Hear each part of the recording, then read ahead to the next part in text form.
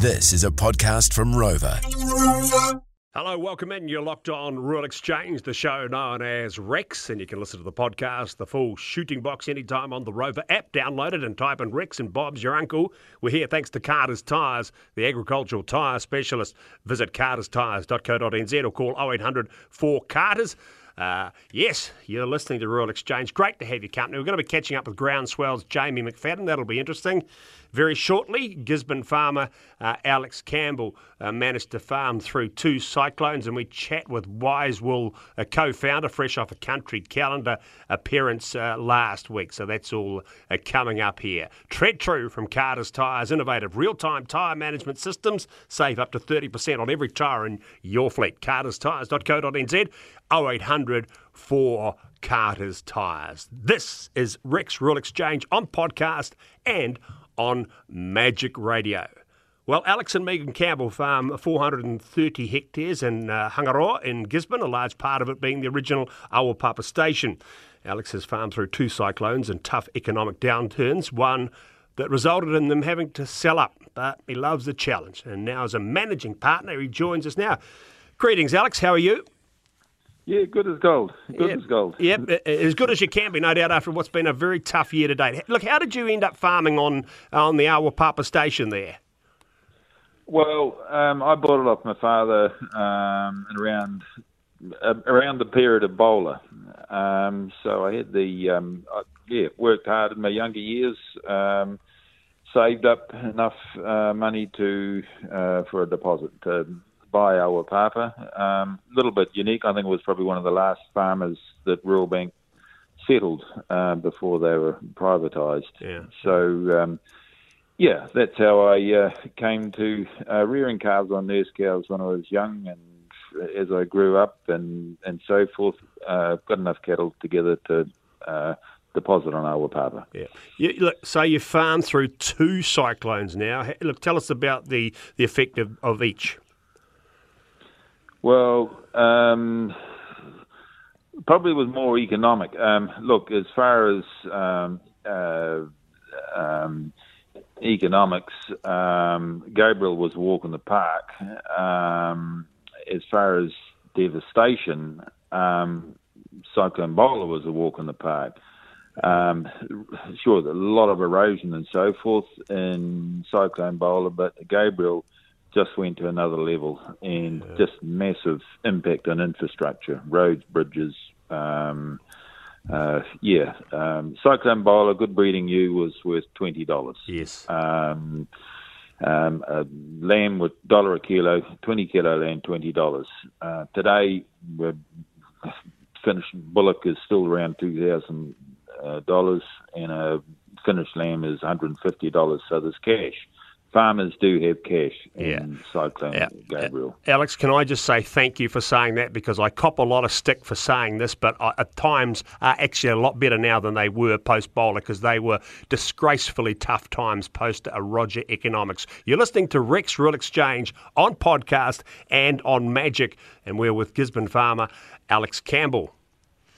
Yeah, I thought it was an interesting distinction you made there, Alex, between the devastation and the actual financial impact of the 2 cyclones, because they have been quite different in that sense. But I understand that you guys did some tree planting on the station after Bowler. Can you tell us about what you did and what actually has survived the best after Gabriel? You know, what could we learn? Well, the father came from Invercargill in 1967. There was not a tree on the place. He was forward-thinking, and the East Coast is one of the most erodible regions in the world. He could see that ahead. He started a tree planting program. He laid the foundation. Come Bowler, he had all the gullies planted. He had some of the hills planted. We had a lot of damage on the hills, and I took over and I filled the gaps, basically. Cyclone Bowler, there's no gully erosion on Awapapa.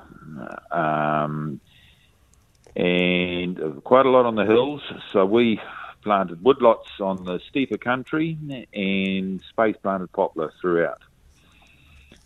When you say woodlots, Alex, is that pine or something else? A mixture.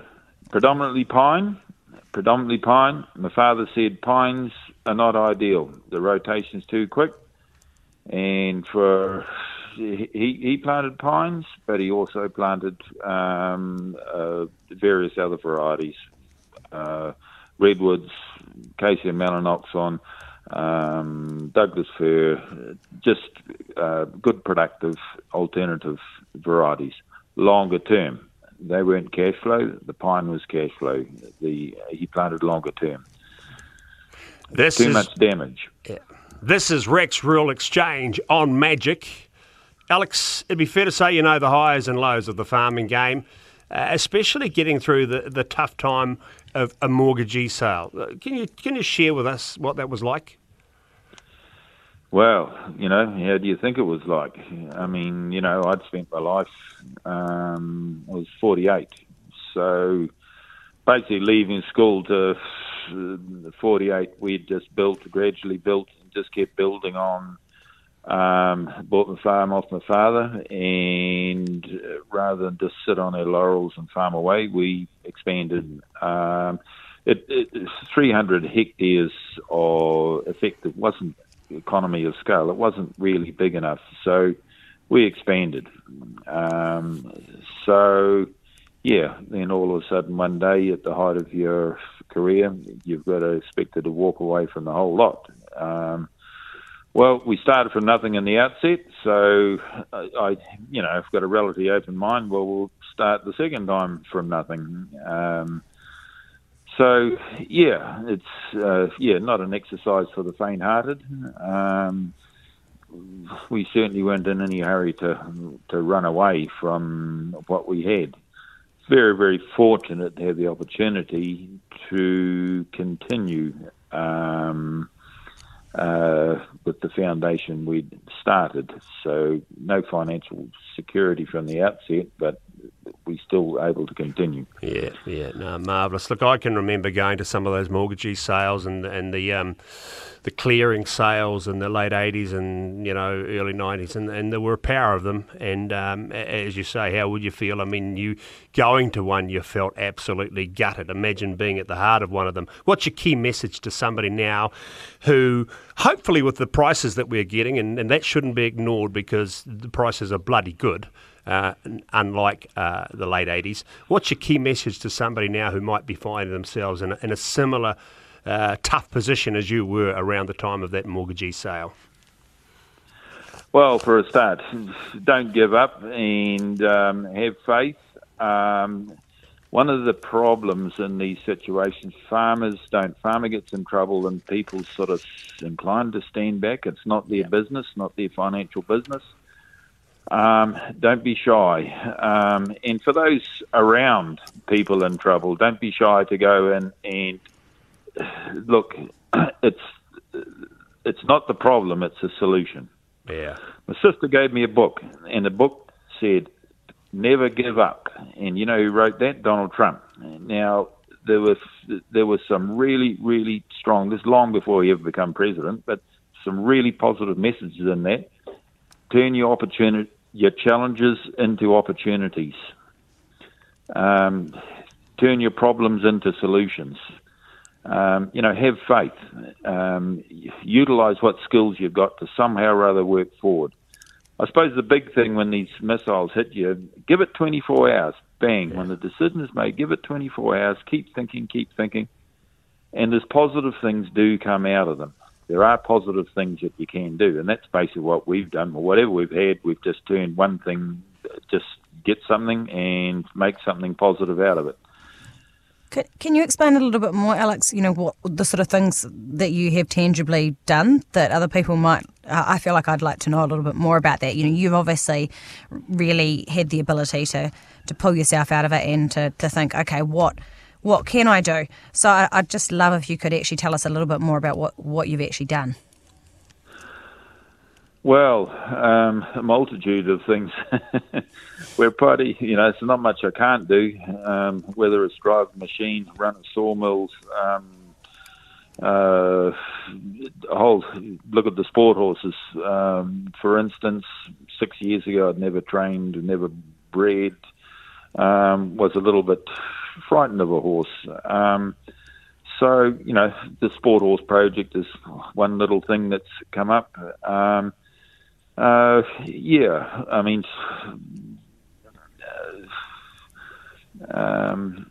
that answer your question? What else? No, I think it does, and diversification. I'm glad you've brought up the horses, because obviously I was really excited when I saw that you were coming on the show, because I've followed your journey with the horses, and I find it very hard to believe that you were frightened of a horse 6 years ago. But I would love you to tell our listeners a little bit more about your Hangaroa Land Cruisers, because they're quite a special line of horses, and you have recently imported Cleveland Bays from Australia, haven't you? Yes.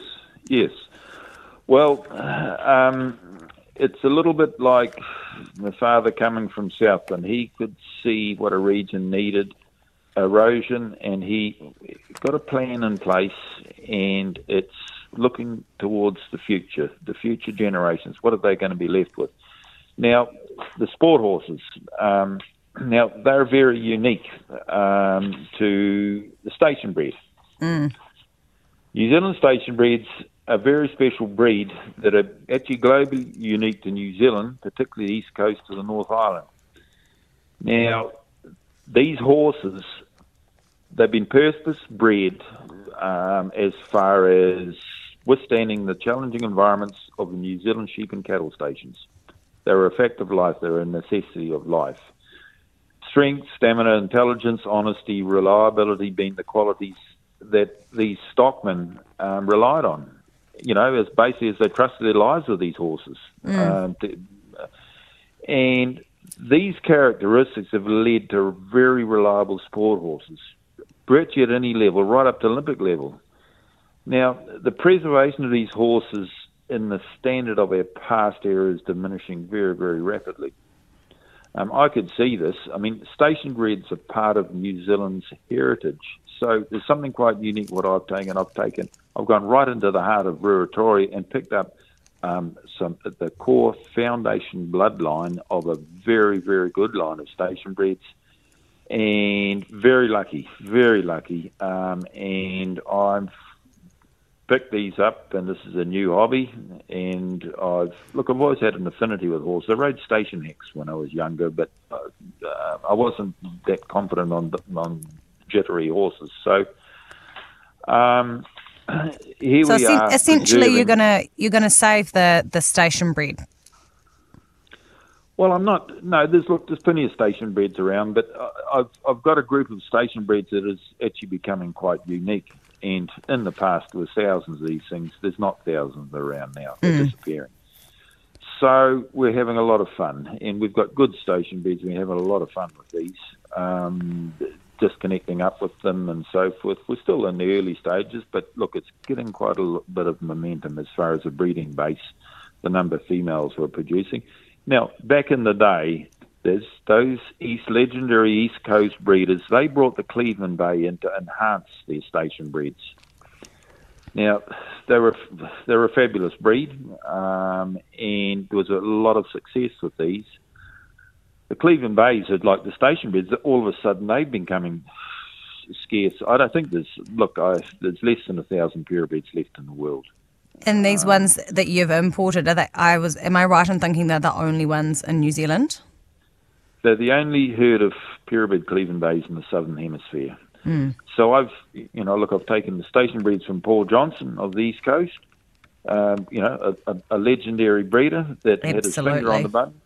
Absolutely. Now I've taken the Cleveland Bays from Brenda Broden in Western Australia. She's queen bee in the Southern Hemisphere and she was about to disperse them. They're about to disappear.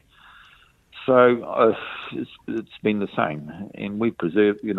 We've still got these, and they're fabulous bloodlines that Brenda had built up. So I'm just so fortunate. I've got the easy job.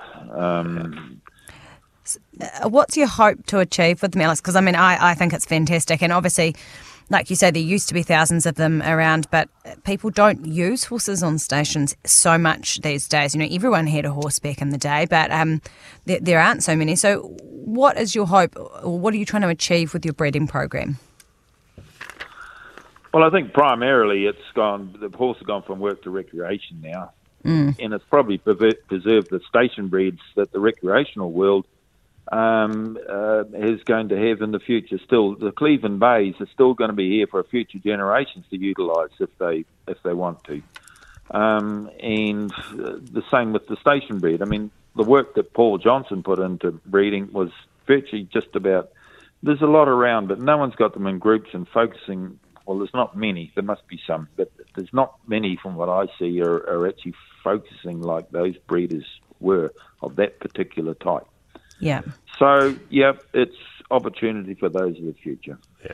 Well, I've got a horse. My horse is from Muratoria, and he's that kind of breeding, and I think he's like my other child. So yeah, I'm really interested in what you're doing. I'll stop the horse chat there because I'll get told off if I go too much with the horses. But I think good on you, and look forward to seeing what you do with the horses in the future. I hear you guys also entered the Balance Farm Environment Awards last year. So what was the key message around the planting and the soil stability work that you guys have done?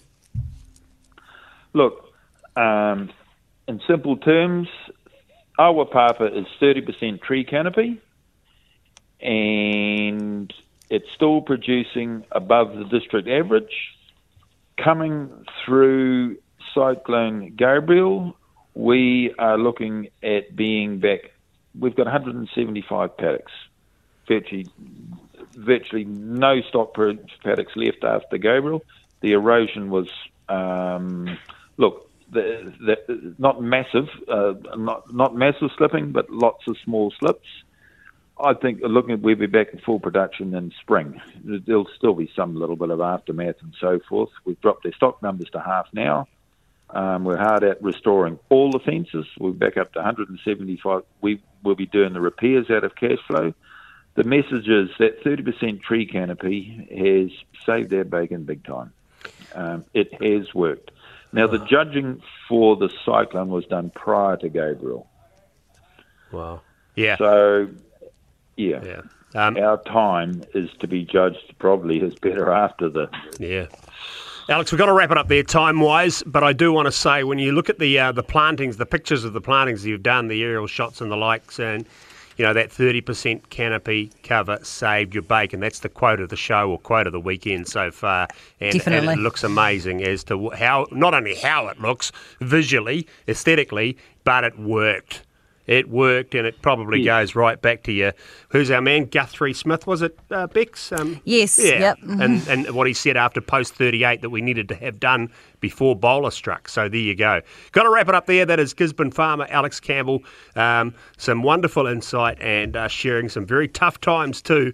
But yeah, acknowledging that the cash flow is king at the moment, and farmers, you've got plenty of it in most respects. So yeah, but those are you feeling vindicated, hey? yeah, well, I do. I feel very strongly that, and I've been lately. I've just gone. I'm just hearing a bit too much chest thumping, and like your returns, your money coming in is not too bad now compared to those who were whacked by bowler and post Roger economics, because you don't know the meaning of tough.